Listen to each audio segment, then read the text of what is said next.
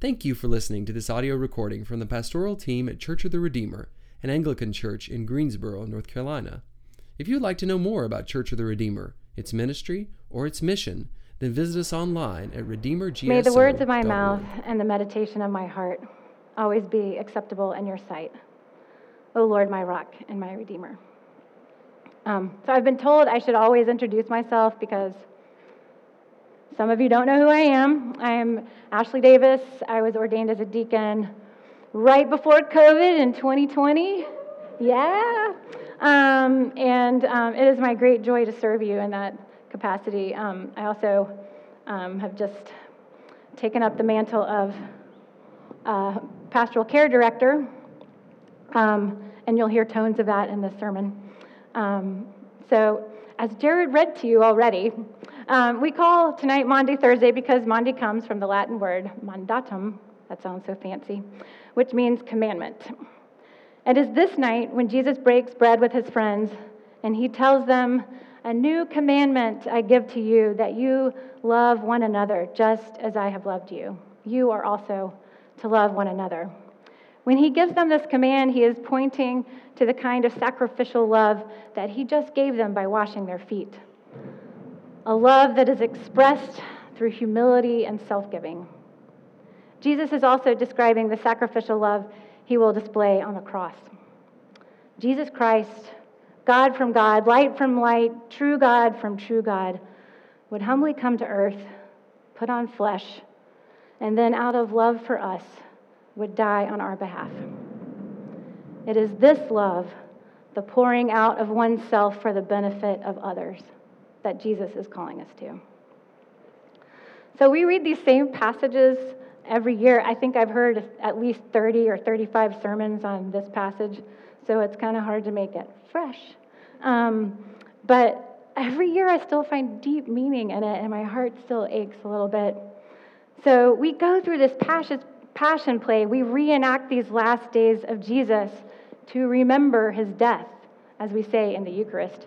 It is important that we start the week off with Palm Sunday and follow the path of Jesus into Jerusalem, hailed as King, and it is important that we follow his actions now as he eats the Passover meal with his friends. And tonight, through this liturgy of washing feet, we place ourselves both in the role of Jesus, the servant, and the disciples who are served. We act it out so that we remember. So turn with me to this passage in John's Gospel. It's the beginning of chapter 13. John approaches this week totally differently than all the other Gospels. And he is the only one that records the foot washing. He tells us that Jesus knew that his hour had come to depart out of this world to the Father. Having loved his own who were in the world, he loved them to the end, and that is to the end of his life. And this love will express itself most deeply by his sacrificial death on the cross. But then Jesus does a strange thing. He gets up from the table and takes off his outer garment, wraps a towel around his waist, and begins to wash his disciples' feet. Why would he do this? Luke tells us in chapter 22 that a dispute arose among them as to who was the greatest. Jesus is spending his last day with his disciples, their last meal together, and they are talking about who is the greatest? Really? Aren't they so much like us? Jesus needs to make sure they understand. So when I taught middle school, I learned that there are visual learners, that is people who learn by seeing. There are auditory learners who learn by hearing, and there are people who are kinesthetic learners who learn by doing. And Jesus, the great teacher, hits all three tactics. Instead of engaging in their argument or correcting them or telling them a parable, he gets up, takes off his garment, wraps a towel around his waist, and begins to wash their feet. I think we might have the entire building washed by the end of this service. We just need to go outside.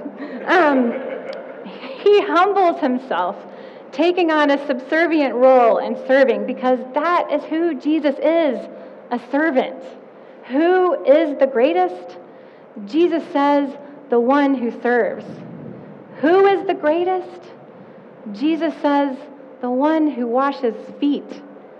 Who is the greatest? The one who lays down his or her life for others. Who is the greatest? Those who love like Jesus loves. Those who serve like Jesus serves. This washing, this taking on the role of a servant, this stripping of outer garments, and this sacrifice of self all points to the cross. On the cross, Jesus will be stripped. He will be executed as a servant's death and sacrifices his life for ours. So by washing the disciples' feet, even the feet of Judas, his betrayer, Jesus models for them and us his sacrificial love. Typically, washing was done by a household servant. Sometimes the women of the family would wash the feet of guests. And certainly, a student or disciple would wash his teacher's feet. That is why Peter reacts the way he does. He knows it is upside down. This is not how it's supposed to work. Lord, do you wash my feet? I'm so glad Jesus chose Peter as a disciple. We wouldn't know anything without Peter. He's asked dumb questions, he shouts out answers, he jumps out of boats. Don't you know all the disciples were waiting to see what Peter would say and do? Jesus answers him, "What I am doing you do not understand now, but afterward you will understand." Jesus knows that Peter won't understand any of this until the crucifixion and the resurrection. But for now, the act of washing Peter's feet is enough. But Peter won't have it. "You shall never wash my feet." Did he just tell Jesus what to do? Don't we all resonate with what Peter says? It's embarrassing to have someone wash our feet, especially someone you look up to and admire, and certainly in this context of hierarchy. And yet, Jesus calls each of us to have our feet washed by him, to be cleansed from our sin. It's so simple in that we don't have to do the hard work. Jesus does that by taking our place on the cross. And yet, it requires our egos and shame to be set aside, our fears and regrets laid bare, and our sins confessed. He calls us to come to him bare and vulnerable to receive grace, something we don't earn and can't earn. But he's asking us to receive this grace from him with open and empty hands.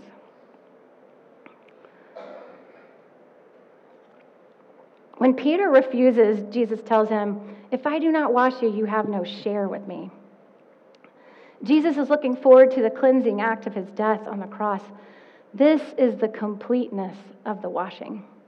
The cross is where Jesus' sacrificial love is made complete. When Peter hears Jesus, he is all in. He wants to fully commit to Jesus and tells him to wash his face and his hands too. And Jesus replies, and this was one of Zach's favorite verses as a 13-year-old boy, "The one who is bathed does not need to wash except for his feet." Here, Jesus is trying to focus Peter back on what is important, his love for them through his willingness to humble himself and wash their feet. A guest would have bathed before coming to dinner, but a servant would have washed the guest's feet when he arrived as an act of hospitality to wash off the dust and mud on the road they would have gotten on their feet on the walk over. But Peter's demand does not just reveal he doesn't understand what is going on. It also shows that in Peter's overzealousness, he wants to control how Jesus washes him. Peter wants to control the gift and grace that Jesus is offering by first telling him no, and then by telling him how to do it. Does this attitude sound a little familiar? We do it all the time. We say no to grace because we think we don't deserve it. Guess what? We don't. We say no to grace because it embarrasses us. We say no to grace because we don't want to feel like we owe somebody. And if we do receive a gift of grace from the Lord, a friend, a stranger, we want to dictate how we receive it. So a good friend of mine, when she was having her second baby, had to go on bed rest for 4 months. And at the time, I was heading up the church meals for new moms, and I called her up to arrange them, and she was like, okay, I'm fine with people bringing meals, but I don't want the same people to bring me meals before I have the baby and after I have the baby. So I told my supervisor this, and she said, so your friend just wants part of God's grace? Ooh. That comment has stuck with me for almost 20 years. How many times do I settle for part or half of God's grace? Do I think it's going to run out? Do you? Do you think sometimes that you've run out of God's grace and He's given up on you? If so, don't forget that Jesus is speaking to Peter, who will deny Him 3 times before daybreak. And don't miss that Jesus washes Judas's feet just hours before he betrays him and facilitates Jesus' arrest. Jesus' grace is unending. It's limitless. Reverend Esau Macaulay speaks to this resistance to grace as well. He was raised a primitive Baptist before becoming an Anglican priest, and his church had foot washings once a month. So he writes that he and his friends would make a pact that they would make sure they would bathe really well, wear clean socks and shoes, and just a quick wash. That was it. So he goes on to say, I knew from long experience that those Baptist foot washing services required a vulnerability many of us would rather avoid. But the very things we run from are what are needed to bring healing to our souls. Instead of receiving healing, we make the same deal I made with my friends. If you put on your best socks on foot washing Sunday, I will do the same. If you pretend you do not need help, I will pretend I do not need yours. We can fake it together. Why do we think that faking is better than healing? We can only receive true healing by being willing to wash dirty feet and by having our dirty feet washed. Healing comes by laying our hearts bare and by humbling ourselves like Jesus does. And when Jesus has finished washing the disciples' feet, he puts his outer garment back on and resumes the place of honor at the table. The master teacher, to drive his lesson home, asks, do you understand what I have done to you? You call me teacher and Lord, and you are right, for so I am. If I then, your Lord and teacher, have washed your feet, you also ought to wash one another's feet. For I have given you an example that you also should do, just as I have done to you. Truly, truly, I say to you, a servant is not greater than his master, nor is a messenger greater than the one who sent him. Jesus gives them the answer of who is the greatest, the one who models his or her life on Jesus, who washes the feet of his disciples. And tonight we get to follow the role of Jesus by washing someone's feet and the role of a disciple by having our feet washed. A new commandment I give you, that you love one another just as I have loved you. You also are to love one another. By this, all people will know that you are my disciples, if you have love for one another. When he gives them this command, he is pointing to the kind of sacrificial love that he just gave them by washing their feet, a love that is expressed through humility and self-giving. It is this humble, foot-washing love that Jesus is calling us to. It's the kind of love that has drawn millions and millions of people to say yes to the cleansing that Jesus offers. Will people be drawn to this church because of the sacrificial love we have for each other? I pray so. You may notice, as Jared pointed out, that at the end of this service, there is no dismissal. The deacon will not say, go in peace to love and serve the Lord until Easter. So these 3 services, Maundy, Thursday, Good Friday, and Easter Vigil, are viewed by the church as one big service over 3 days. So you won't receive a dismissal until Easter.